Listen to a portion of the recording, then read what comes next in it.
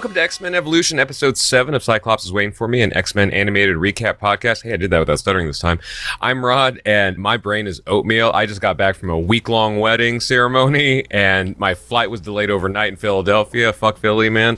But I got Wawa. You just gained us enemies in the first 30 seconds of the show. Great job. Yeah, well, I mean, I think most people would agree they like Wawa more than they like Philly. I don't know. We have some mutuals who I think are going to fight you after this. But I am JC. I have no problem with Philadelphia or its Eagles, just for the record. And yeah, we haven't recorded in, it's been like 6 weeks since we last recorded because obviously, you know, as we mentioned in front of our previous episodes, we took a pause during the month of July with observance of the SAG-AFTRA strike. And we wanted to make sure that we were not crossing any picket lines. We got some guidance, and we see that shows like X-Men 97 are not actually considered crossing the picket line. You know, I think it goes without saying for the both of us, you know, pay your fucking writers, pay your fucking actors, do right by the people who are making the content that everybody's consuming. If you're making millions of dollars, you could afford to pay somebody a few extra bucks an hour. And just like a little personal anecdote, you know, most people by now, you know, I'm a musician, and we went through all this with Spotify, and we kind of lost, you know, so you can see what's happening with that is that like we're the ones filling Spotify with music, but the least paid out of everyone in the entire pipeline. So don't want that to happen to our writers and actors, and maybe it'll turn back around for us too. Who knows? Hopefully. Cyclops is Waiting for Me is our, once again, weekly podcast series where we're going back and watching every single X-Men animated episode we can find, along with some bonus episodes. Our first series started out with the original 1992 X-Men the Animated Series, building up to the release of X-Men 97, which we thought was going to be coming to Disney Plus in 2023. More on that in a minute. But since it's not here yet, we had to fill it out with some other shows. Some quick reminders. We're a recap show about a series that started over 20 years ago. There will be spoilers. If you don't want it spoiled for you, pause the podcast, watch the episode, and come back. We're currently not sponsored. Definitely not sponsored with Marvel. Hashtag non-spawn. Yeah, Marvel Animation, Disney or Disney Plus in any way. Don't forget to follow us on social media at Cyclops IWFM Pod on Instagram, TikTok, Threads, Twitter, which I personally refuse to call X without mocking it, and Facebook. And of course, make sure to follow us on your favorite podcast services. If you want to support the show, we have a small issue that has popped up with Amazon affiliate, which we had started putting into it. So when you create an Amazon affiliate account, you have to put the site that you're going to be promoting to. Okay. And apparently a podcast feed does not work for Amazon affiliate, but they don't tell you until you're 90 days in to the actual setup. So I think all the old links still will work, but they will not give us credit for anything that goes through it. So, Rod, after this, we have to talk about if we want to resubmit and then risk it in 90 days. So, yeah, we're going to have to chat about that after the fact. Okay. That's fun. It's funny. I was going to ask you if that worked because I was testing it with something else that I got because I had like, a bunch of bigger purchases. I was like, I wonder if this ended up like coming through. Guess not. Yeah, I mean, technically they did work. I saw the reporting and I hadn't put in our payment information, so Amazon probably owes us like $10 we're never going to get to. Oh, well. But before we get into the show, this is the first time we are recording since San Diego Comic-Con, and there was some X-Men 97 news coming from it. I have a little bit of a quick recap that I wrote, Rod, but as somebody who was not there at the show, would love to get your X-Men related thoughts from the event. Okay, so not X-Men related, but I saw more Mortal Kombat news come out of there than any other stuff, obviously, because there was no movie news. But as far as X-Men 97 stuff, I saw like a podcast with the Leewalds and I think Larry Houston. Well, the Leewalds were not in San Diego at Comic-Con. No, they were on it was like an auxiliary thing that Marvel put out or whatever. Yep. And then I heard that they had shown a clip. There were some clips shown, there, but they didn't post them anywhere else. I'm going to assume there was at least a hint to a delay because there's so much stuff happening with just media in general. And even though this isn't a struck project, like it can't have been, or I wouldn't be surprised if it was complicated by everything or that was already happening, including the stuff that's been happening recently. All right, so that goes to number 4 on the 5 things that I got coming out of the show. Bo DeMeo told Marvel.com that production is going well. They're in post-production on all things season 1, so it shouldn't be a delay, anything associated to the writing, but they are currently writing the finale for season 2. I think I do remember him mentioning that on Yep. one of the things that posted. So that was one of the things, and just because you never go in order, so it's appropriate that it's something from the bottom of the list. Number 5 on the list, because fuck going in order, were the toys, which we posted some of the stuff, especially from the Hasbro booth. We threw up some reels and such for that. They're smaller than I expected. The actual figures themselves were not X-Men Legend size. They're definitely tinier figures. I like the Toy Biz size ones. Like the ones They're not Toy Biz size either. That's the weird part. They're smaller than that. Like the Epic figure that I have that I posted on our Instagram is smaller. The other ones look smaller, like skinnier than the Toy Biz ones. Interesting. Like it's not dramatic, but there's definitely like I don't know, like a 10% difference. It feels like This is gonna be hard to beat because, like, I don't know about, I'm not a toy collector necessarily, but like if somebody like me was gonna get something from like a show like X-Men '97, my expectation is like the '90s toys. That's why like, I even personally don't love like the Legends figures and stuff because like I just want like the old janky like Storm figure I have here and stuff. The only problem I have with any of the Legends figures is the Build-A-Figure attachment that comes with it. Oh yeah. In the old boxes. The new boxes don't matter because, like, Rod is seeing, oh, here's the new Hawkeye figure, but it's a totally sealed box that has no see-through on it, which I also don't like from a figure collecting perspective. Because then you just have a box and you don't even know if everything's in there. I mean, that one I'm going to put on the shelf and open it, but, like, all the VHSs that are signed behind me, those are all in their box and never going to be open. So and aren't they made of like biodegradable materials too? that is why, is because it's going to be biodegradable. Luckily, it's not going to biodegrade in our lifetime. Yeah. Hopefully. Well, I mean, let's be on the dark side. Let's be realistic. We are in like the end times hottest month in like 120,000 years or something. I think it's closer to like 12,000, but yes. Okay, I saw a 6-digit number. Oh, good. I mean, it may have gotten hotter in the past few days. So. Yeah. Also, biggest one, most likely, or sorry, not the biggest one, but most obvious one, it is official that Bishop and Morph are joining the team. Oh, they were seen in the artwork, but it was not official that they were going to be full-fledged team members. Mm-hmm. And both of them have a little bit of a different look. Bishop has shorter hair, which is reminiscent of some of his more recent comic book looks. And Morph is in the white head version, which most of us attribute to the Age of Apocalypse as being where that started. Oh, gotcha, yeah. You saw it on the X-Men '97 cover of the Hellfire Gala book. Sunfire is that other person who's most known for being one of the New Mutants in the comics. Yeah. So he's going to be joining the team or just the show? I believe they said appearing in the series. It was not confirmed if he's going to be a full-fledged member. That one I think could get interpreted either way. And most of the stuff I'm referencing is via IGN.com to give appropriate credit. Gotcha. We had already seen some of the villains. The focus of the 2 clips were the Sentinels, though. So those 2 clips that were shown were Sentinels. That's why you haven't seen it in any of the artwork, but they did show the toy at the Marvel stage, which I was by the stage when they revealed that to people. It looked pretty accurate to what we knew. Yeah, it is. It's a little bit of a redesign, but it's not like a dramatic negative one, which we sometimes see with toy redesigns. Or it's not like Super Mario Brothers, like the Goombas. No, it is definitely not movies, that. Where they turn into small-headed lizards or something. Yes, I could vouch it is not that. And then Jean Grey is visibly pregnant in the footage that is shown as well. Oh, okay. Yep. So they're just gonna fridge her for a while. Then is that what's happening? I mean, they probably want to get to the Cable storyline, and in the comics there are 2 canonical children for them, even though neither one is actually Jean's kid. Mm-hmm. You have Cable, who is the baby of the clone of Madeline Pryor, who we don't get in this show or have not gotten in the show yet, or Rachel, who is the Phoenix from the Days of Future Past story, which we obviously didn't get her. She's the ones that, resembles the Hound's outfit that we talked about in The Fifth Horseman. So yeah, man, a lot of moving parts. So that's what we got from San Diego Comic-Con, but not a release date. I think to your point, Rod, not having a release date probably is some indication that it is going to end up in 2024. Luckily, we have a lot of animated stuff still to go because we will not cover anything that is a Struck production until the strike has ended. So anybody who's looking forward to Rod having to rewatch Wolverine Origins, you get a little bit of a reprieve, Rod. Oh, yeah. Oh, man. Yeah, that seems rough.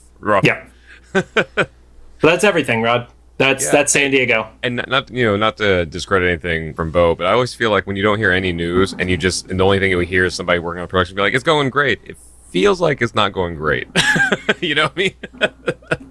I mean, although they did show footage, it wasn't us, but so they showed footage and they acknowledged that there's going to be a second season, especially because we do know that some of the shows for Disney Plus have gotten canceled going into their second season. I believe it's been formally announced, and apologies if I'm wrong, but I believe it was announced that She-Hulk is not getting a second season. So, they wouldn't be letting them write a second season if the first wasn't good enough, is at least my perspective. Especially with Disney deleting old, not old, like previous media and stuff that's been out for less than a year. And also, like, for anybody else that may have been confused like I was, I had some animator friends explain to me. So animation's a different union, but so is the writing. So there's still writing rooms for animated shows happening right now. Like, if you've seen, Dan Povenmire has been posting from his writer's room and stuff, since they're completely animated series with voiceover artists or different union and stuff. So they're just working on their non-struck project. Hollywood is complicated. Yeah, to date the podcast, even though this is coming out weeks or probably a full month after San Diego Comic-Con wrapped up. Yeah, there was a post the other day that the Marvel VFX creators are actually unionizing or attempting to unionize. So it's just hearsay, and I won't out who it was, but I have a friend that is a VFX artist for a company that gets hired by Marvel, and they have worked on several Marvel shows. One of the issues being that they had to work on at least 3 at the same time, and there were 3 really big ones. From what it sounds like, from what they were saying, it sounds like there's a few different like sub unions kind of forming. So I don't know how that works, if like they would come together at the end, or they'll see like which one maybe sticks and then everybody's kind of like absorbed them. But they really need it because Disney has the money. And also, we won't get that mess that we got in Secret Wars. Not Secret Wars, Secret Invasion. Although that had story problems too. That was more story problem than VFX problems for me, at least. But because most of it was practical. And then like there was this one scene where there was like this green hand, and I was like, I know the people that worked on that shot, and I know they could do it. And I feel like next time I talk to them, they'd be like, yeah, we had like 2 hours of work on that or something, or whatever is a small amount of time. Because I was like, it was just a hand, but it looks so bad. Like, it was like, how could the rest? Because even if those story was kind of crap, and this is coming from somebody who actively tries to like everything from Marvel, and this is probably only the second thing I haven't really enjoyed from them, and I even enjoyed the first half. I think the first thing obviously is Iron Fist, because fuck that thing. But like, Secret Invasion was like, wow, that ending they did not stick the landing whatsoever. But they had a shot where a Skrull hand showed up, and it was like, you could just put a glove on that guy and it'd been better. Like, that was weird. Anyway, yeah, VFX need to get paid more. I just got to say, my biggest problem with anything Marvel has done on Disney Plus is still the kaiju fight in the middle of Moon Knight. That is still the thing that offends me the most as a human being. So I thought it was the bonus feature for Hawkeye being the musical. That is no, I'm actually still I'm still more offended by it. Okay.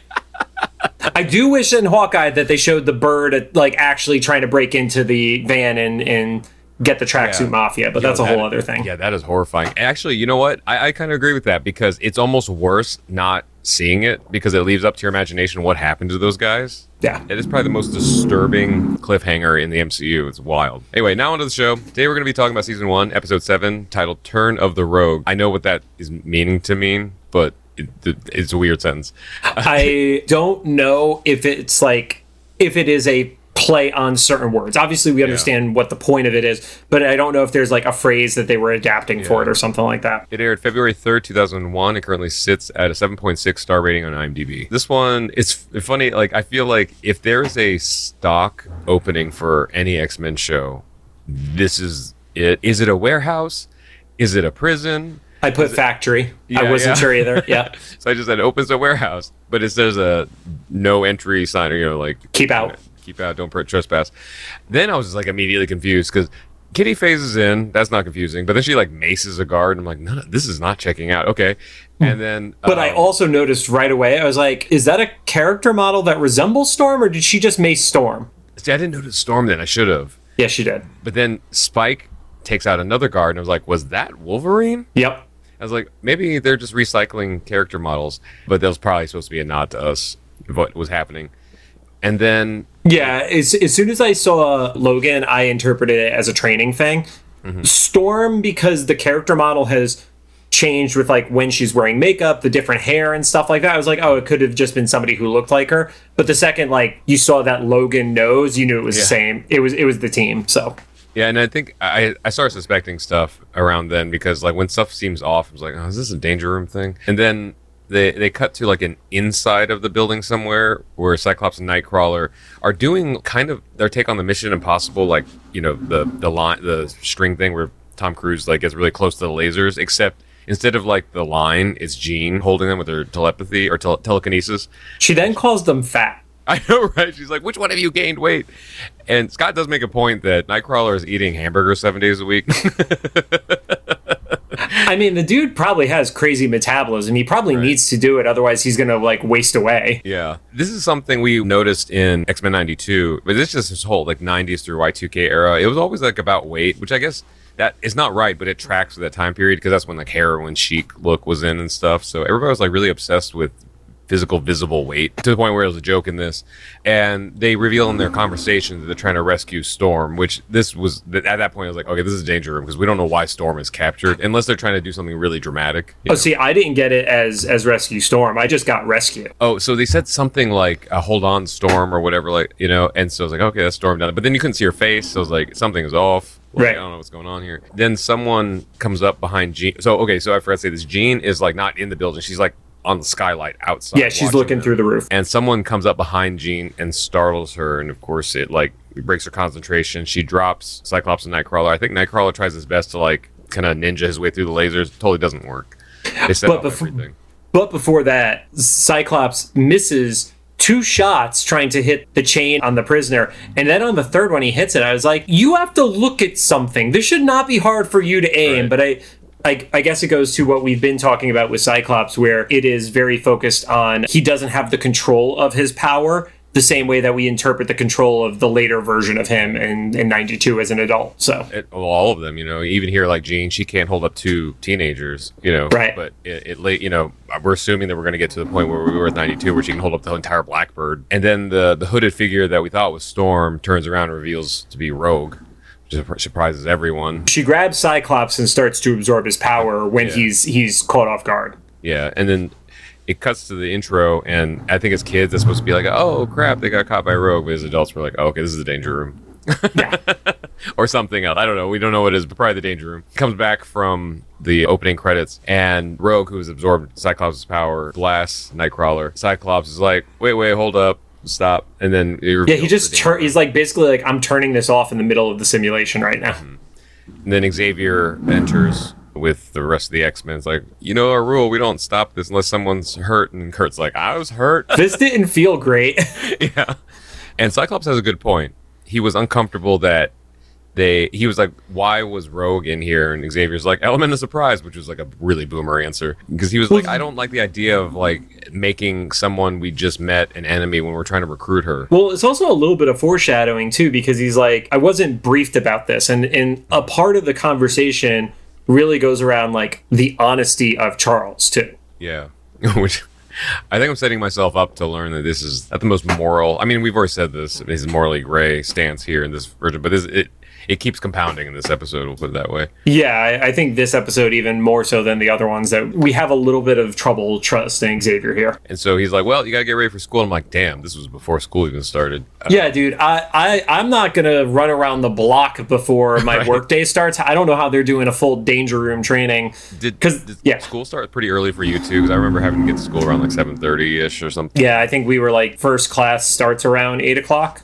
Yeah, why did they make us do that? Do they still probably because of parents needing to get into work by like 8:30 or 9. I kind of get that, but especially in high school, if I end up driving myself and then there's school buses, I don't know. But then you're like back at home. Not everyone has a car, Rod. But I guess maybe in Bayville, in Greentown, Indiana, where everybody lived a mile and a half from the school, and then I love that you're just doxing yourself. Right. Well, nobody wants to go to Greentown anyway. Yeah. So Cyclops, yeah, he's bothered that they made Rogue the enemy. And I don't know. I get that. I'm like, even though we're not the biggest Cyclops fans and stuff, it's like, you got a point because you're still a child, and he's one of the few adults in here. And then he kind of threw this. I don't know. Anyway, then it cuts to the school, you're kind of putting together that they're packing the school bus for a trip to like the caves. They're going to go spelunking or something. But it's really confusing because there's like snowmobiles and I don't know what kind of trip this is. I feel like if you're going to explore caves, snowmobiles on the back of a school bus is a very interesting choice. Yeah, I loved how the bus driver, who I guess is also probably a teacher. It was their teacher who was also driving the bus, yes. And he was like, only necessities to, survive in a cave, which, ooh, okay. And no game toys. And I was like, I guess that was like the writer's workaround for like, you can't bring your Game Boy, because everyone held up a Game Boy. So here was the crazy thing, man. Like, the Game Boy itself, at this era, they were only at Game Boy Color. The Game Boy Advance, which is when you actually shift the form and shape of it, did not come out until after this episode aired. Yeah, I only know that because like Y2K, like 99 to 2000 was when the Pikachu Game Boy came out and stuff. And in 98 or 99, I worked at whatever year the Game Boy Color came out. I worked at Walmart. I believe that was 98. And that was the big deal for Black Friday. Yes, because I made a note on it. That was 98. So there you go, 98. So I specifically remember me and the other guys who worked in electronics, we were told to hold the Game Boy Colors. This is when you could hide stuff from the public. So when people would come in before Black Friday, we tell them we're all out, because that's where our boss told us to tell them.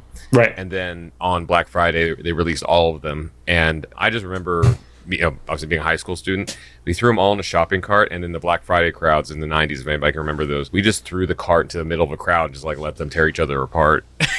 God, I wish we had cell phone cameras at that point in our lives. The footage would just like have everybody's aunt just super embarrassed in the modern day. Yeah, and probably saying things that would change the way you think about some of your elders. Oh, it became very problematic very quickly. Yeah. Well, you remember the Cabbage Patch Wars? Man, that shit got wild.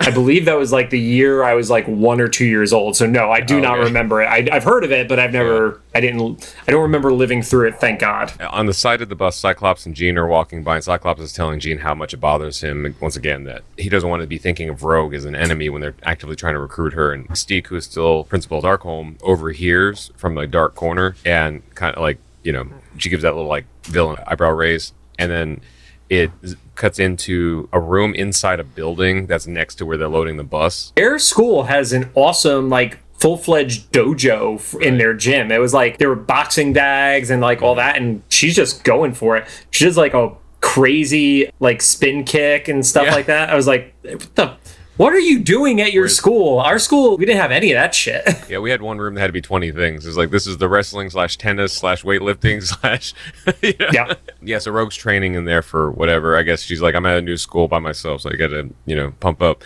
And then Principal Darkholm comes in there and kind of manipulates the information and tells Rogue, I just overheard Cyclops, or Scott, I think she references him as Scott. She only says Scott. She doesn't say their code names. Scott talking about how they use the enemy in their battle simulation, and like, which is true, but leaves out a key component where Scott was like one of the only people bothered by it. So she's like, well, you're gonna have to find out for yourself. I don't know, we're gonna find out that this was not a good decision, but even at this point, it was like, I don't know what you're expecting to happen here. So she throws like Rogue a bag she had packed already. She's like, you're going on this trip. Oh, and I forgot to mention, while Rogue is training, she looks out and sees Jean and Scott packing the snowmobiles. It's so dumb to hear. And this is something we see from Rogue in a lot of iterations of her, is like her watching their relationship and like kind of, you can tell that she's envious that they can like touch each other and stuff. She doesn't say it in this, but you get it. Yeah, the second somebody actually touches another person, it just makes awkward moments for Rogue. And it's specifically these two, because they're like probably like the biggest couple in this group, in every iteration and stuff. Yeah, and we've also seen like there is a little bit of like awkwardness, even if it's not like formally a crush, but like she's had her moments with Scott already, like going back a few episodes to the Shakespeare stuff and everything like that. So yeah. Yeah, but then we go back outside to the bus. The teacher / bus driver comes over and tells Jean like, oh, bad news, you can't go, something was wrong with your permission slip or something. You've been absent too many times, which I actually agree with. Yeah. Because we've been talking about this, like, she just keeps getting pulled out of classes, and it's got to be, what, her, like, junior or senior year that she's just, like, skipping a quarter of the school year at this point. And Scott's like, oh, those were all approved. Go ask Xavier. And he's like, there's not enough time. And it was like, I don't know how it was for your school. In my school, there was even a maximum amount of time you could miss of approved school. Like, even if you were sick or something, like, you couldn't, like, miss half the school year and still, like... Yeah, they would, like, hold you back a year, Well, I went to private school, and it was paid, so they definitely would have held you back if they could have gotten extra money out of you. Well, it was just mainly that, like, even if it was justified that you missed, you didn't get the actual, like, education. So you can't move forward. There's only so much of a threshold. And so if she's, like, fighting a war, like, 4 out of the 5 days of the week... Going to Texas to pick up the blob, you know? Right. They don't push back too much. And Scott's like, well, who is going? And then he sees Rogue enter the bus. He's like, oh, God damn it. Then we jump over to the mansion, and it's windy out. Yeah. And Xavier has this, like, giant, like, it's not a bay window, whatever the fuck kind of, like, double door style window, just, like, open as the weather's getting crappy. Yeah. And he goes to try to close it, and then we see, like, waves push him back. And at this point, we don't have enough information from other characters to know exactly who it is. We quickly find out it's Magneto. So I guess now we have a point of reference to what Magneto's powers look like in animation in the show. Yeah, because like we had in 92, it was that like yellow pulse. Here it's a little more just like it gets fuzzy. It kind of looks like Xavier in 92's like mental, like his thinking way. I don't know. Brainwaves? Brainwaves, yeah. There you go. The best part, again, we are an audio-only podcast, and Rod is pantomiming. It's fantastic. Actually, and his cat is judging him from the side. If you want to have a visual of what my brainwaves look like right now, just imagine oatmeal pouring out my ears. That's what's happening. So Magneto pushes him back and then says, aren't you going to tell them the truth? And I feel like they just threw that out of nowhere. Because I was like, we don't know anything about Magneto and Xavier's relationship, what the truth might be. Well, the interaction is Magneto arrives and he says he wants to pay him a compliment, and you're only getting the voice at that point. Mm-hmm. And then we actually have Xavier say that he's proud of his students, and Magneto's response is, well, you're proud of them, but you obviously don't trust them. Mm-hmm. Oh, yeah. So that's why you need to tell them the truth. And, like, Magneto was, I think, referring to, like, their power sets are growing because they're getting older and stuff. Well, that's part of what you're implied at the time, but we find out later on it's something a little more obvious. But he's like, yeah, you trust him with your life, but not the truth. And it's kind of like, it's a pretty solid dig, honestly. It's like, you'll let them save your life, but you can't tell them one important thing. Yeah, and also I would not trust a bunch of teenagers, superpowered or not, with my life. Fair. And then it gets kind of violent. He closes the glass windows and then like shoves Xavier into it. He pulls Xavier so it smashes into the windows. So, and I guess just to drive the point home, like I can do whatever I want to you at any given time. Mm-hmm. And then I didn't freeze frame it, but from what I caught, there was like this flash of Rogue and Nightcrawler, at least, maybe somebody else. I think that's just how they do the transitions in this show. I don't think that's a story point. Instead of like an X wipe or something like that, it's Okay, yeah, because I didn't know. I was like, is that something going through Xavier's head? Because I thought it was something like that a few episodes ago. And it wasn't the case. Yeah, it's like a drag and drop transition. Yeah. Then back at the bus, they're driving around the snowy mountain, which I've driven on roads like that. It's like wide enough for one vehicle around the side of a mountain. I don't know if a bus would be allowed to drive a bus full of students on a road like that with a trailer. With a trailer full of snowmobiles. Yeah. So you have a extra long vehicle with a trailer of snowmobiles behind it driving through the snow. This teacher should be arrested. Right. And he's the only adult on the bus. It also, weirdly enough, like at the beginning, it felt like this was a trip that was going to have like a decent amount of students on it, and then it ends up being like 6. Yeah, because they only had, like a handful of snowmobiles. Anyway, so the bus driver says like, "Oh no, snow's coming down," and the kids are like, fresh powder or whatever, and he's like, "That's not good when we're in a bus with a trailer." To your point. I just imagine one of the kids is Beavis from Beavis and Butthead Do America, and he just screams, "We're all gonna die" at the top of his lungs as the teacher. I thought you were gonna say, "Breaking the law, breaking the law." Oh, God, that was like season 1 of Beavis and Butthead. And so he's like, "Well, if it snows too bad, we might have to turn around." It's like, I feel like when you say that it's starting to snow too bad, that's when you turn around. Mm-hmm. When there's too much snow, it's too late to turn around. Yeah, when you get to the point that you can no longer turn around, you've already missed your window. Yeah, and right on cue, he skids out of control to what, like, even just watching as an animation was like, that is horrifying. Because I don't know if that's what my car actually looked like on roads like that. But that's what it feels like. It's spinning out of control. And there was a couple times I thought for sure that they were already off the mountain, but they were still kind of in and out. Scott peeps his head out, and somehow none of the other kids, I guess, are all panicking. Don't pay attention to him. They're all worried they're gonna die. They're having their Beavis and Butthead plane crash moment. Except for Rogue, who does not give a fuck. Is still just watching Scott. She is fucking emo goth girl to the extreme. She's like, bring on the sweet release of death. Right. And I guess he uses his optic blast to kind of make a barrier to catch the, basically a guardrail. It probably should have been there anyway. They probably should have been driving on something with a guardrail, and Scott gave all mountains the inspiration to have guardrails installed. There you go.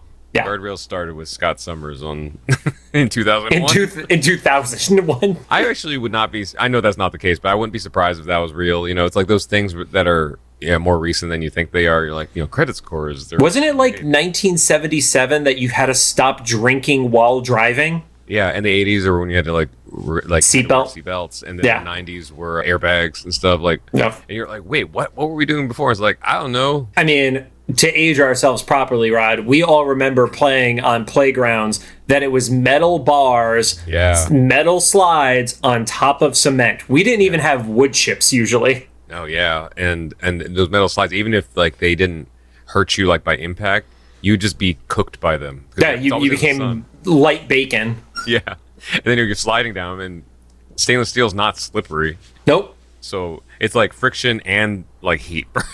Yeah, we learned that at the Walking Dead escape. I want to say it was 2014 when that happened, and I'm still shocked they did that thing multiple years in a row. When in the first year, I want to say I heard over a dozen people actually had to get taken away by ambulance because they like sprained their ankle at Padres Stadium in the obstacle course. It was wild. Oh no, it's kind of like living in Arizona right now. Did you see that thing where people, when they fall on the sidewalk, they're getting like life-threatening burns because the pavement's so hot? Oh no, I'm talking about a dangerous slide. That sounds even worse. Yeah, no, it's worse because as of recording right now, I think Arizona's hit a record of going 31 or more days over 110 degrees. Yeah, it's fine. I think they're worried about like how many years it's going to be until Phoenix is uninhabitable. I saw a reel where somebody put a cookie inside their mailbox. So an old video from my main YouTube channel, RKVC. This was probably back in the early, like 2013, 14-ish or whatever. I baked cookies on my dashboard of my car once in a heat wave in Delaware. I keep wanting to do it here, but time and also makes your car smell. But it smells like cookies, Rod. Could be worse things. Yeah, well, the thing is, like, I want to try something different. I want to do like a pizza or something. It's like that's less savory after time. But yeah, you can totally do it. And you can also definitely do the egg thing on sidewalks. Yep. Totally works given enough time. Anyway, we're living in end times. Have fun with it. But the teacher, after he stops the car, is like, maybe we should just head back now. And it's like, you almost just killed people. How are you driving in any direction on this, dude? Yeah, I don't even know. Because there wasn't anything bad. It wasn't like there was a weather machine or a mutant power. It was like, this was just an irresponsible teacher. That's all it was. And it was like, by the looks of it, it was just like lightly snowing. I mean, I think that probably was just an animation choice. But again, neither of us have driven a bus, especially a bus with a trailer after it. So I have driven box trucks before, probably when I wasn't allowed to for work for a very irresponsible boss. You're just breaking all your NDAs today. Yeah, right. And he never made an NDA, which may come in handy someday. And those things are terrifying to drive, so I can only imagine. But yeah, anyway, so like we had mentioned, Rogue was already watching Scott, so she sees him do the thing. So I guess that was supposed to plant a seed that he wasn't totally evil. I don't know what that was supposed to exactly do, but she smiles when she sees him blast. Yeah, I got that out of it too. That it's, I mean, granted, he's also doing it for self-preservation as well, so it's not obviously completely selfless. Yeah. But at the same time, it's like, oh no, it's still an heroic action. Yeah, and so since they decide they're not going to turn around, or they can't, Rogue is like, let's just go to the cave using the snowmobiles. Right. I didn't see the teacher after this. On the was the teacher on one of the snowmobiles? He wasn't on one of the snowmobiles, but he was at the cave because, well, we'll get to the cave in a second, but I didn't see him get on a snowmobile. Yeah, so I guess, is that, maybe it's implying that he ended up figuring out the bus later on or something, because, like, otherwise they just abandoned a bus and a trailer on the side of a mountain. I think they abandoned the bus and the trailer, honestly. All right, well, anyway, so they take that, and then, right, and so this teacher lets teenagers on a snow, like where it snowed so much they had to stop a bus, just snowmobile themselves up to a dark cave. Which, okay, real talk, how did they know where the cave was? Right. I'm not completely sure that they arrived at the right one. Just a random cave. Because Rogue looks at Cyclops, is like, want to race? And so they're on separate snowmobiles with other passengers of just generic other students, and both those other students are like, "Wait, what?" Was the guy on with Cyclops, his buddy Paul or whatever his generic name was, the one from the first episode? Maybe I can put that together. I think it might have been, because that's going to pay off later. Then I think it was, yeah. Okay, but again, everybody's all bundled up, so it's harder to tell with the character model too. If it was Paul, yeah, that's going to mean something different later in this episode. Yep. And then they race, and it's this action-packed like Y2K. At first, Rogue tries to kill them. Yes. And that was purposeful too. That wasn't just for like extreme sake or whatever. No, she literally bumps her snowmobile into theirs as they're like on an edge, and then like to the point where Cyclops and other guy needed to lean over to not topple over and die. This like at first I was like, what is happening? This was a little too far removed for me for a second, and I was like, right, 2001. Yeah, like this is the fantasy that like if you were a teenager then, like you know, it's like being a superhero as a kid or whatever. Like this is what you'd want to do on a school field trip. You want to go like extreme snowmobiling or whatever. So it's like, I get it. Okay, it's an action sequence. And when they arrive at the cave, the random guy says what we were all thinking. He's like, she had no concern for our lives. Yeah. I will say I do appreciate from a like writing perspective, they do not shy away in this show about acknowledging when something is deadly. Yeah. Even though Rogue and Cyclops are both like into it and have like gone into like teenage Y2K fantasy world, the other two passengers are like the rest of us. They're like, what is going on? So there's like at least an acknowledgement of like how crazy everything is. Well, the girl that's on with Rogue is like, I'm going to throw up. And then when they get to the cave, she actually like leans over to vomit. Which I get, man. Blonde vomits. Yeah. Go back to the mansion. Xavier's talking with Wolverine, and Wolverine says, again, I think you should tell the kids the truth. And I was like, okay, so this is something that Magneto and Wolverine knows. This is a wild, connect of like, what is something that both those people know? And then we get the reveal that Xavier doesn't want to tell them about Mystique. Which I was like, you want to tell the kids that you're sending to school that someone's trying to murder them, especially if it's a principal. And then I didn't think it'd get more shocking than that, but then they shock us a little bit later, even more, at least me. But yeah, I was like, yeah, I agree with everyone else, Xavier. You should tell these kids that their principal is homicidal, specifically to them. I do love that Wolverine is like, no, these kids know how to keep a secret and can keep it cool. Okay, are you training them, Wolverine, to be that cool? Because I don't know. Don't get me wrong. I like Kurt as a character, but he's kind of a bumbling idiot. And as we see in next week's episode, I don't necessarily know if I trust Evan to keep a secret. Right. Yeah, or maybe just, I mean, I guess not sending them to school is suspicious, but at the same time, like they already have the whole institute, but aside from just needing the kids to be at a public school for the draw of being a high school show, it doesn't seem safe if that's the whole idea, to have them go to public school. So the only thing I would say as devil's advocate on that one is, if you look at all the versions of the X-Men where the older X-Men are the teachers, where was Storm's qualification to teach history? Where is Wolverine's qualification to teach, aside from Beast, which again we've established in previous episodes, he only has a doctorate in optometry apparently. Who is actually qualified to be a teacher? I get that, I guess. Yeah, I don't know. Because they still need they need to learn how to like balance a checkbook and shit, Rod. Come on. Did you learn that in school? Because I didn't. No, I didn't. Not at all. It's like that's our boomer ass joke.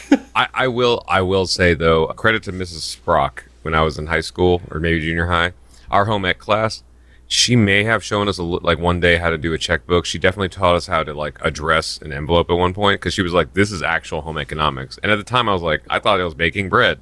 And then I got older. I'm like, yeah, no, I'm gonna write envelopes more than I'm gonna make a loaf of bread. So that could go Miss Sprout. Yeah, I mean, you're gonna write envelopes and balance a checkbook more than you're going to, figure out the hypotenuse of fucking anything. Right.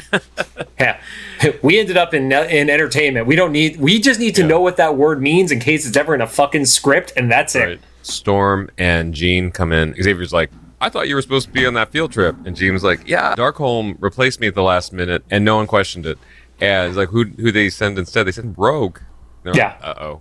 And then that was what... I also thought there was going to be like some reveal at that point, which doesn't come to fruition, that Storm is going to be like, oh yeah, the storm that's happening outside is out of the norm and it's not Earth itself. It's like, you know, a machine or another mutant's power or something. Yeah. And that just never happens. Yeah, no.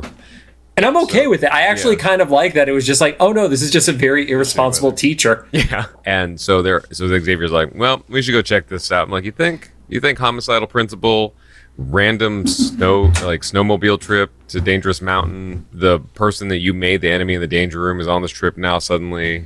It only took like 20 things for Xavier to be worried. This is why Xavier doesn't have his own kids. This is also why he's not a teacher in this version. There you go. Yeah. So back to the cave.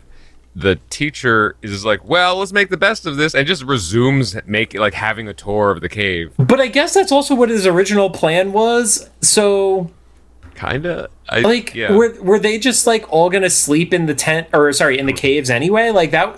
I feel like this guy did not plan out this trip well. Yeah, it was unclear what the whole picture of this thing was like, because if they already had snowmobiles, I guess were they going to take a bus to a certain point and then snowmobile to the cave? I don't know. It was like that's the vibe I got, because otherwise, why would you have the snowmobiles? Yeah, we're asking. Meanwhile, is the writer, if anybody who wrote this episode, like, you're not supposed to think about that part. We needed snowmobile chase. We needed a cave. We put it together.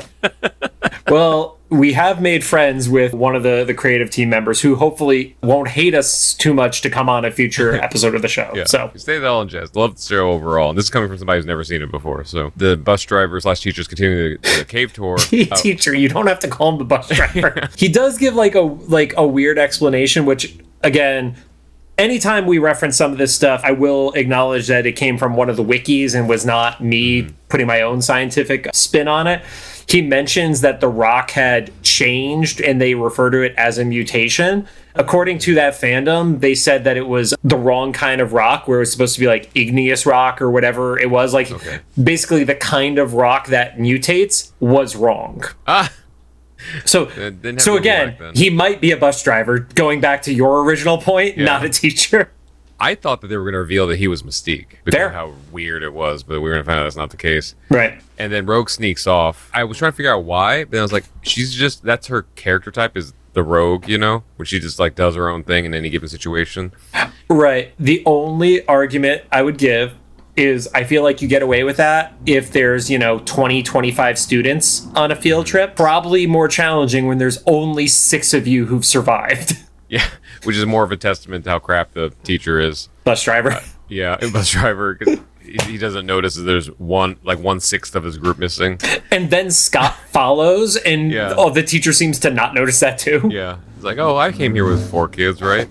On that giant bus. Or he's just used to students dropping like flies during field trips. I don't know. Yeah, he actually is from another alternate Earth where there's just constantly like horror movies. So he just loses kids at random, and he stopped caring years ago. Right. Cyclops goes after her, and he almost steps off a cliff. I don't know where Rogue went at this point, because there's not many places for her to dip off to, but she appears behind him. And then she dipped in a corner or something like that. Confronts him. She acts like she's gonna kind of force him off the cliff. We find out in a little bit that that's not her intention. She just wants to get some answers. Yeah. So she's kind of talking to him about like, why am I in your training thing and stuff. And at first it's, what do you want from me? And he says, I want your friendship. And the way they delivered the line I thought was really good, because it didn't sound 100% legitimate.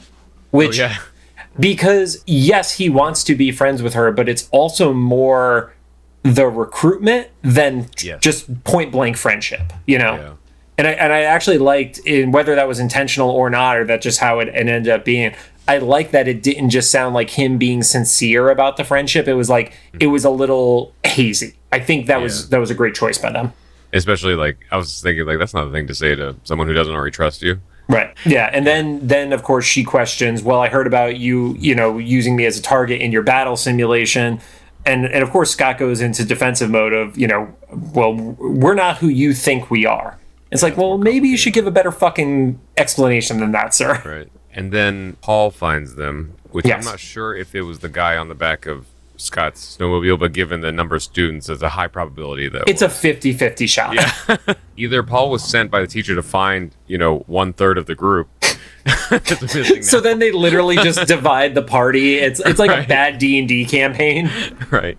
Or the teacher does not realize that now he has lost half the group. But Paul quickly reveals that he's Mystique. Yes. But then the surprise to me was they knew Mystique. So many questions. Okay, so they being Cyclops knew Mystique. Yeah, Cyclops knew Mystique. If Xavier was already holding from them that they were going to school with a homicidal principal who was a shape-shifting mutant, especially if they already knew her, yes, definitely tell those kids. That's where they, like, it's not like he's trying to hide, like, a complete mystery. It's like someone, sending, I kind of, equivalent of sending someone to, like, a space with, like, their abuser or something, them. So the only thing I think is, I don't know if Cyclops has seen Mystique cross over into the homicidal side of stuff. Mm-hmm. There's definitely the opposing recruitment. No pushback on that. But I think there may be a little bit of what you also know about Mystique from other shows that may be influencing the homicidal aspect of it. Because she hasn't point blank tried to kill somebody yet, as far as we've seen. But right now it's just like kind of a feud. It's like, yeah, it's more of a gang war than like, genocide. Yeah. But it's still like, it kind of makes me like, well, so it's still fucked up. Don't get me wrong. I'm not going to justify it. What was such a big, so what, like, why was it a big deal to Xavier? I don't know. I'm hoping in future episodes we're going to like get more expansion of like what the dynamic, because then if Magneto is Mystique's boss and he was like, Xavier, you should tell him the truth. And I was like, Magneto has the power for the kids to find the truth. I think he just likes that power dynamic of like having the information. Yep. And Xavier's not telling. I don't know. There's like a lot of. This is getting more complicated than I thought the show was going to get. I kind of love that though. Right. And so Cyclops has like the mind blown moment of like, oh crap, so our principal's Mystique, like Right. Yeah. It wasn't just that Mystique is Paul. It's that Mystique is also the principal at that time. Mm-hmm. Yeah. And so she calls it out. That's the best part. She's like, oh, what? Xavier never told you? Yeah. And it's like, that is fucked up. Yeah, and then she pushes him off the cliff. Yep. So if he hadn't seen the homicidal part yet, he saw it then. Yeah. That's the moment where it does become homicidal. I will grant you that. And then Rogue freaks out, which is when I realized, like, oh, Rogue wasn't going to try to kill Scott. She was just trying to scare him. She was like, what the hell did you do that for, And Mystique doesn't really give that much of an answer. She's just like, well, he's done with now. But I also don't know what that was going to win Mystique over on Rogue. I don't know. Yeah, because she's like, oh, yeah, I'm just, protecting you from lies. And she's like, well, did you fucking kill Paul, too? And then what'd you do to Paul? She very slyly is like, oh, well, Paul missed his bus. And then she, like, made up a thing. And I was like, did she also just, like, bury Paul in, like, the fucking, like, school grounds or something like that? And so if that was Paul in the back of Cyclops' snowmobile, that means that it was Mystique holding on. That's kind of hilarious. And so I don't know, like, if she was acting scared or if she was like, oh shit. She just thought she was going on this trip. I think it was the act, because what we see with this Mystique in a bit, she could have survived if there was a crash. Okay, so, yeah. I was like, oh, that's not the way you were going to do this. Like, also, if you're going to kill somebody, make sure you actually kill them. Yeah. It's one of those, like, it's a Disney kill, right? Where, like, you don't see them. So if there's no body, then it didn't happen. Yep. And especially later when we see what's at the bottom of that cliff. I don't know what that's supposed to... Yeah. Rogue thinks fast, and she takes off her glove. It touches Mystique. And this was less about taking her powers and more about seeing her memories. Right. Which I do love, because we didn't get a ton of that in 92. The majority of 92 was focused on powers. And so we see, like, basically flashes of Rogue's origin story. Yeah, you see the X-Men. The car ride with Destiny and Mystique, the Wolverine attack, and then the Cyclops and Jean impersonations. And then also Magneto in the school, where Mystique says to Magneto, yeah, we're lucky we got to her first. Yeah. So it was kind of like a shortcut of getting Rogue to realize what the audience knows. Right, but I also like that it was such a quick grab. It was only the most recent memories. Yeah, because otherwise I was like, is she going to also find out that those two are... Yeah, are they going to give the whole thing to her right now? Which also, we don't even have formal confirmation of the other stuff yet with Destiny. Yeah. That's just, me bringing in the history I know of the characters from other stuff. So, and knowing Y2K stuff, it'll probably be like Aunt Destiny or something, instead. Yeah. Then Mystique passes out, and Rogue looks over and sees that Scott is hanging over like a secondary ledge. Which, props to him for being able to hold on to that. I got to give him credit. It wasn't like he was like gripped on like a rock that his body wrapped around it. He was hanging by his hands. Yeah, it's like fingertips. Yeah. Which, whenever I see those, and I know they're always in animation, so we're not supposed to think this hard about it. I'm like, when do your fingers break? Like, you'd be the strongest person in the world, but just your, hands like to grip on it as you're falling is yes. It was like snap, right? Like, it was there's definitely some Daredevil Instagrammer who has died trying to do that very thing. So he's hanging on. I don't know if she actually turned into Mystique or he just saw that because he's hallucinating. She did? Okay. Yeah, because they showed the transformation out of it. She jumps down, which is kind of a mindfuck, I guess, because she just scares him first. Yeah. And then helps him Fucking up. Emo girls, man. Right? And then Mystique wakes up, and I guess she's super strong because she picks up a boulder, like bigger than her. Yeah, she pushes a boulder. And throws it down, which now, she's in, like... it's murder mode. Yeah, she's down to kill everyone, which also, if this is her daughter in this show, she was willing to kill her. So much to unpack there. Yeah. They don't get killed, but they get knocked off that secondary ledge into the actual rapids. Yeah, it still probably would have hurt, but them falling from that, which we see, they basically fell from about the same height, give or take like 20 feet or something. Mm-hmm. So they didn't die, they just hit some water, which is still not great. Yeah, Mystique wouldn't have killed Scott even if it wouldn't have got her in more trouble. I don't know, if he had not hit that secondary thing, you drop 40 feet into the rapids, maybe it's a low enough bed. It can't be good for him, though. Yeah. Which we'll see in a little bit. And so they fall into the water and they get picked up by the rapids. Scott blows off like the side of a cliff, so they have a place to kind of like swing out to. Right. But it doesn't hold on for very long. That also collapses. They fall onto like another I can only describe as like that like stone path that like Indiana Jones was on in one of the movies. Also acceptable, the bridge from, what's it called? The Balrog's Lair in Lord of the Rings. Okay, yeah. Yeah. So it's a natural bridge, essentially.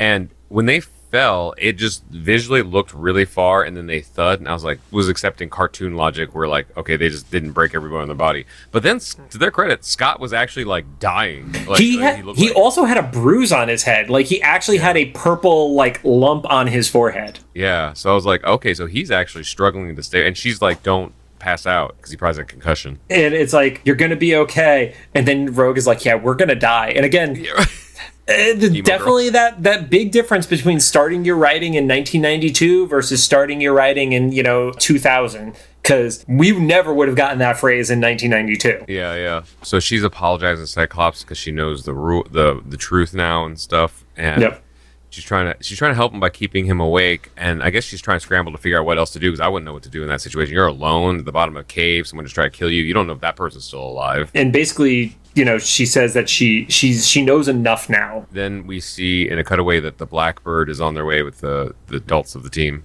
Well, right before the Blackbird, we do see that Mystique is looking at them from above.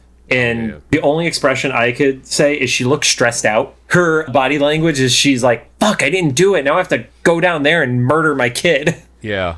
By hand, close combat. Yeah. So the Blackbird's on its way, and we finally got a great Storm line. So I'm kind of happy that we're doing this. So Storm's in the Blackbird, like doing something. I guess she's controlling the rate of the snow during this blizzard. Yeah, she's trying to help calm it down with the wind or something like that. So to make the flight easier. And Wolverine's like, we're not going fast enough. And Storm's like, I'm a weather witch, not a snowplow. That was a really great Storm line. That's a good line. They're on their way over there, and I'm thinking like, okay, well that's great, but like those kids are dying right now. Also, you have to find them. Yeah. And so then back at the Stonebridge thing, or wherever Cyclops, Rogue, and Mystique are at, I don't know if this is a thing. I've never seen it. Mystique stands up and turns into a wolf. Is that a thing? So, alluded to it a little bit earlier, that is not normally a thing. According to the Evolutions fan wiki, in the comics, she cannot turn into non-humanoid creatures. So I thought. That's why she could like mimic somebody like Wolverine or Nightcrawler or somebody like that. But there usually is a humanoid aspect to what she turns into. In all of my comic memory, do not remember her turning into something that wasn't a human or humanoid looking mutant. So that was a choice. And then, or maybe also wondered, because we found out through X-Men 92 that there's like weird standards and practices, requests and stuff. If there's some limitation on there being too much for like an adult humanoid woman to like try to kill teenagers on screen, and it was more acceptable if it was an animal attacking them. I don't know how that works. That doesn't sound right, but it was just like a weird. There's all these characters, right? Like she could have done anything. She could have turned into Logan or whatever. I don't know, but she turned into a wolf, like an actual wolf. And she did try to kill her as Logan a few episodes ago. So who knows? True, it didn't work. Yeah, maybe because that failed. She's just like, oh no, I'm just gonna eat them. Yeah. Oh, there's a whole other implication. And then Xavier back on the Blackbird tries to telepathically talk to Scott, but he senses that he's hurt. Scott gets enough of the message though that he tells Rogues like the X-Men are coming, and she's like, that's great, but how are they going to find us? And she thinks fast, and she takes off his glasses to send like basically a flare to the air. They see the blast, and they head towards it, because you kind of think like, well, that's not great. All I want to know is, what if it was that 1 in a million chance where that was exactly when the Blackbird was flying above them? That's like a Robot Chicken sketch. Oh, 100%. Then Rogue touches Cyclops just long enough to get, once again, she has more control of this power than he does. She's also getting it in smaller bits, too. Mm-hmm. Yeah. And she blasts Wolf Mystique. Yep. That works. Go for it. And she actually calls herself the Rogue. It's interesting. It's weird. Like, I don't know if she just deduced that herself, because she's like, I'm always doing my own thing, so I'm a Rogue, whatever. Yeah, she doesn't call herself, like, Anna Marie or anything like that. Yeah. She says the Rogue, and then she zaps the wolf off the cliff. Turns into an eagle. Yeah. Okay. See, it's funny. I have here hawk, and this is just a thing. Oh, it could be a hawk. Whenever we see eagles in especially American media, the sound is always a hawk, and it always confuses me. And because the American eagle has the worst caw ever. It just sounds like a bird that just wants to get beat up. Yeah. And so it's some sort of bird and flies away, which I thought was even.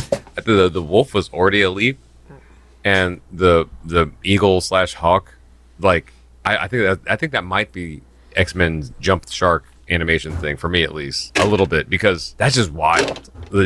And I know from anybody outside of like the Marvel fandom and stuff, it's like, why is a superhero? It's like, it's just, in my experience, even though I don't read like a lot of comics and stuff, when you just have never seen it from someone like Mystique, you get used to like even just a ballpark of rules. It's like if I saw her like turn into a car or something, it'd be like, is that a thing? Like that's inorganic, Rod. That's stupid.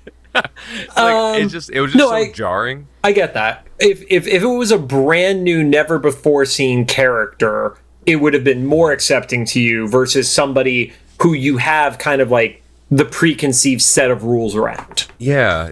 So it was just wild. But the like, you had no problem with WizKid in that Purple Man episode, who literally just started making machines do whatever the fuck he wanted. Yeah, right. Yeah, because you just don't know. But Mystique is like, she's been interpreted so many ways, from the movies to the movies again to the shows and stuff, and every time there's always like this ballpark of like rules, no matter how they portray her. Imagine Jennifer Lawrence or Rebecca Romaine Stamos like just turning to like a wolf or something. It's just like really jarring. So I don't know. Yeah, so it was just really weird. But the whole signal thing worked. The Blackbird, they rescued them. I was gonna say they flew into a cavern, but it was suspension of disbelief. And in the cabin of the Blackbird, they're tending to Cyclops, who looks very hurt, but at least not fatally anymore or something. Like, they're tending to him. He's going to make it with a lot of recovery or something, because he's still passed out. Well, I do like that before that, you get this little square off moment as Mystique in bird form is looking at Wolverine, and Wolverine is like, fucking go. Like, let's do this. That's right. So that was another thing, was like Wolverine, I guess he saw the transformation happen, because otherwise I was like, he just looks at a random bird like Mystique. I'm like, what is going on? I bet he smells that it's Mystique. Oh, that's true. I didn't even think about that. Yeah. Yep. Okay. That's my bet. Okay, see, that's believable, even though it's a bird. Yeah, it's still her musk, though, or pheromones. No, I just mean like her turning into a bird was like a weird choice, but him smelling her, yeah, okay, that makes sense. There we go. And then they talked to Rogue, and I think it's Wolverine. Wolverine was like, so where's your allegiance lie? And Rogue was like, if I don't say yes, you throw me back into the cave or whatever. And he's like, well, that's not what we do. He's like, except that's not what you've exhibited before. This version of Wolverine, I would say though, he has not. Yeah. And he gives a great response, which is it's on us. Like, if we haven't earned your trust, then that's on us. Yeah. And so she officially joins the X-Men. I feel like she was going to anyway because, she got all the memories from Mystique to find out what happened there. Then back at the mansion, everyone, but specifically Jean, is confronting Xavier about Mystique. Jean pissed at Xavier. Yeah. Which, rightfully so, especially because her and Scott, are like the original ones, right? So they've probably been there the longest. They're like, how long have we been going to the school? Yeah. You've not told us that our principal's trying to kill us? Yeah, at the very least, Jean and Scott feel like they should have been clued in because they've been there before they started doing this new recruitment drive. So, and I don't get why Xavier didn't tell them. Not that there wouldn't have been reasons, but he gives no reasons. Yeah, it's interesting because they're asking Rogue what she thinks, and she's saying, well, like, I just got here, it doesn't matter. And it's like, well, you're part of the family now. And then Xavier's like, oh yeah, there's some stuff that you guys are ready to deal with and other stuff you aren't. And I'll do a better job of deciding which one it is. Like, he actually doesn't give the resolution there. Like, he's still this weird shades of gray Xavier that it's like, because it would have made a little sense, to me at least, if he would have been like, well, I didn't want you to jump the gun and try to attack her or something like that. We just didn't get any reasons, like why until like they were around someone dangerous daily. Regardless, even though he didn't give the resolution, they all reacted as if it was the end of Full House. And they're like, well, I guess that's what family does. And then credits roll, Right. Like, okay, I guess that's what it was. Yeah, meanwhile, we're like, no, you actually didn't solve this problem. Yeah. You just said, I will be more thoughtful when I withhold information from you. I don't know how you were as a teenager. It would have just made me be like, okay, now I'm definitely snooping out of this mansion. 100%. I would have been like, okay, cool, thanks. Yeah. And it's like, fingers crossed behind your back type shit. Right. Especially if one of us can teleport wherever we want and the other one can like walk through walls. Like, we would have Mission Impossible that shit. Especially because we were literally training that earlier. Seriously. Otherwise, fun episode. I feel like it went a little fast. I don't know about you. Like, I kind of would have I don't want to critique writers because I'm not writing this, but I think there were some elements of this would have been nicer, like, sprinkled throughout other episodes, and stuff. But it was just like they go on a ski trip, or not a ski trip, a snowmobile trip, and then make up. Fair. But I also feel like it didn't have, like, any things that got glossed over. Like, I still feel like they addressed everything. Yeah. It just may have happened in a fast fashion because you're stuck with, a 22-minute runtime. So, right. I also kind of I know they're not going to address this. I would love to get a peek into like what the rest of the school group, what happened to them, what they're thinking. Do they just think that 3 of them died? Yeah, there's 3 missing kids, and it's never addressed. Because it's not like they could just, I don't know, like, was Xavier going to be like, we got to take care of? Like, wait, why would you have it taken care of? You weren't on this field trip. Xavier probably fucked with their brains. That's right. Because he has no problem doing it. Stay tuned to next week's episode. We're going to see some more evidence of that. Yeah. Oh, that's probably... that's going to be... I love how bad Xavier is the perfect resolution for this whole series. Yeah, I would say that's going to be like the... MacGuffin's still not the right word, but like the shortcut at any time. We can't explain it. Xavier probably did it. Deus Ex Machina. Yeah. Oh, yeah. Be like, yeah, he probably did something. All right. Cool. And it was literally one of the first things that we saw during the entire series, so it's perfectly acceptable. Yeah. So that was basically it. The whole episode was to get Rogue to officially join the X-Men, trust them. Yeah, pretty much completely. She's definitely not a Mystique stud anymore. No, definitely not.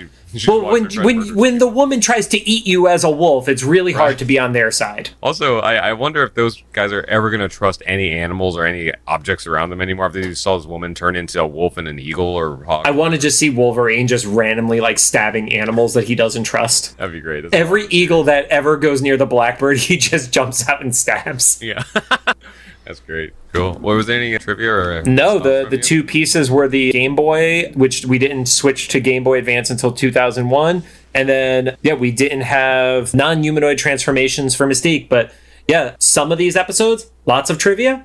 This one, not so much. Yeah. No, it's cool. We've filled the front with San Diego Comic-Con trivia, so... Yeah. Yeah, after edit, this is still going to be an hour-long episode, so we should probably wrap it up. Yeah, we're going to wrap it up. Stay tuned next week, though, as we have our guest, Kit Quinn. Thanks for joining us. If you have any thoughts, make sure to drop them in the comments for either the YouTube upload or official Instagram post about this episode. If you like what you heard, we'd appreciate a rating on a podcast app you're choosing. You can find us on Apple Podcasts, iHeartRadio, Amazon Music, Spotify, Google Podcasts, and CastBox. I really need to get some sleep sometime this week. Not going to happen.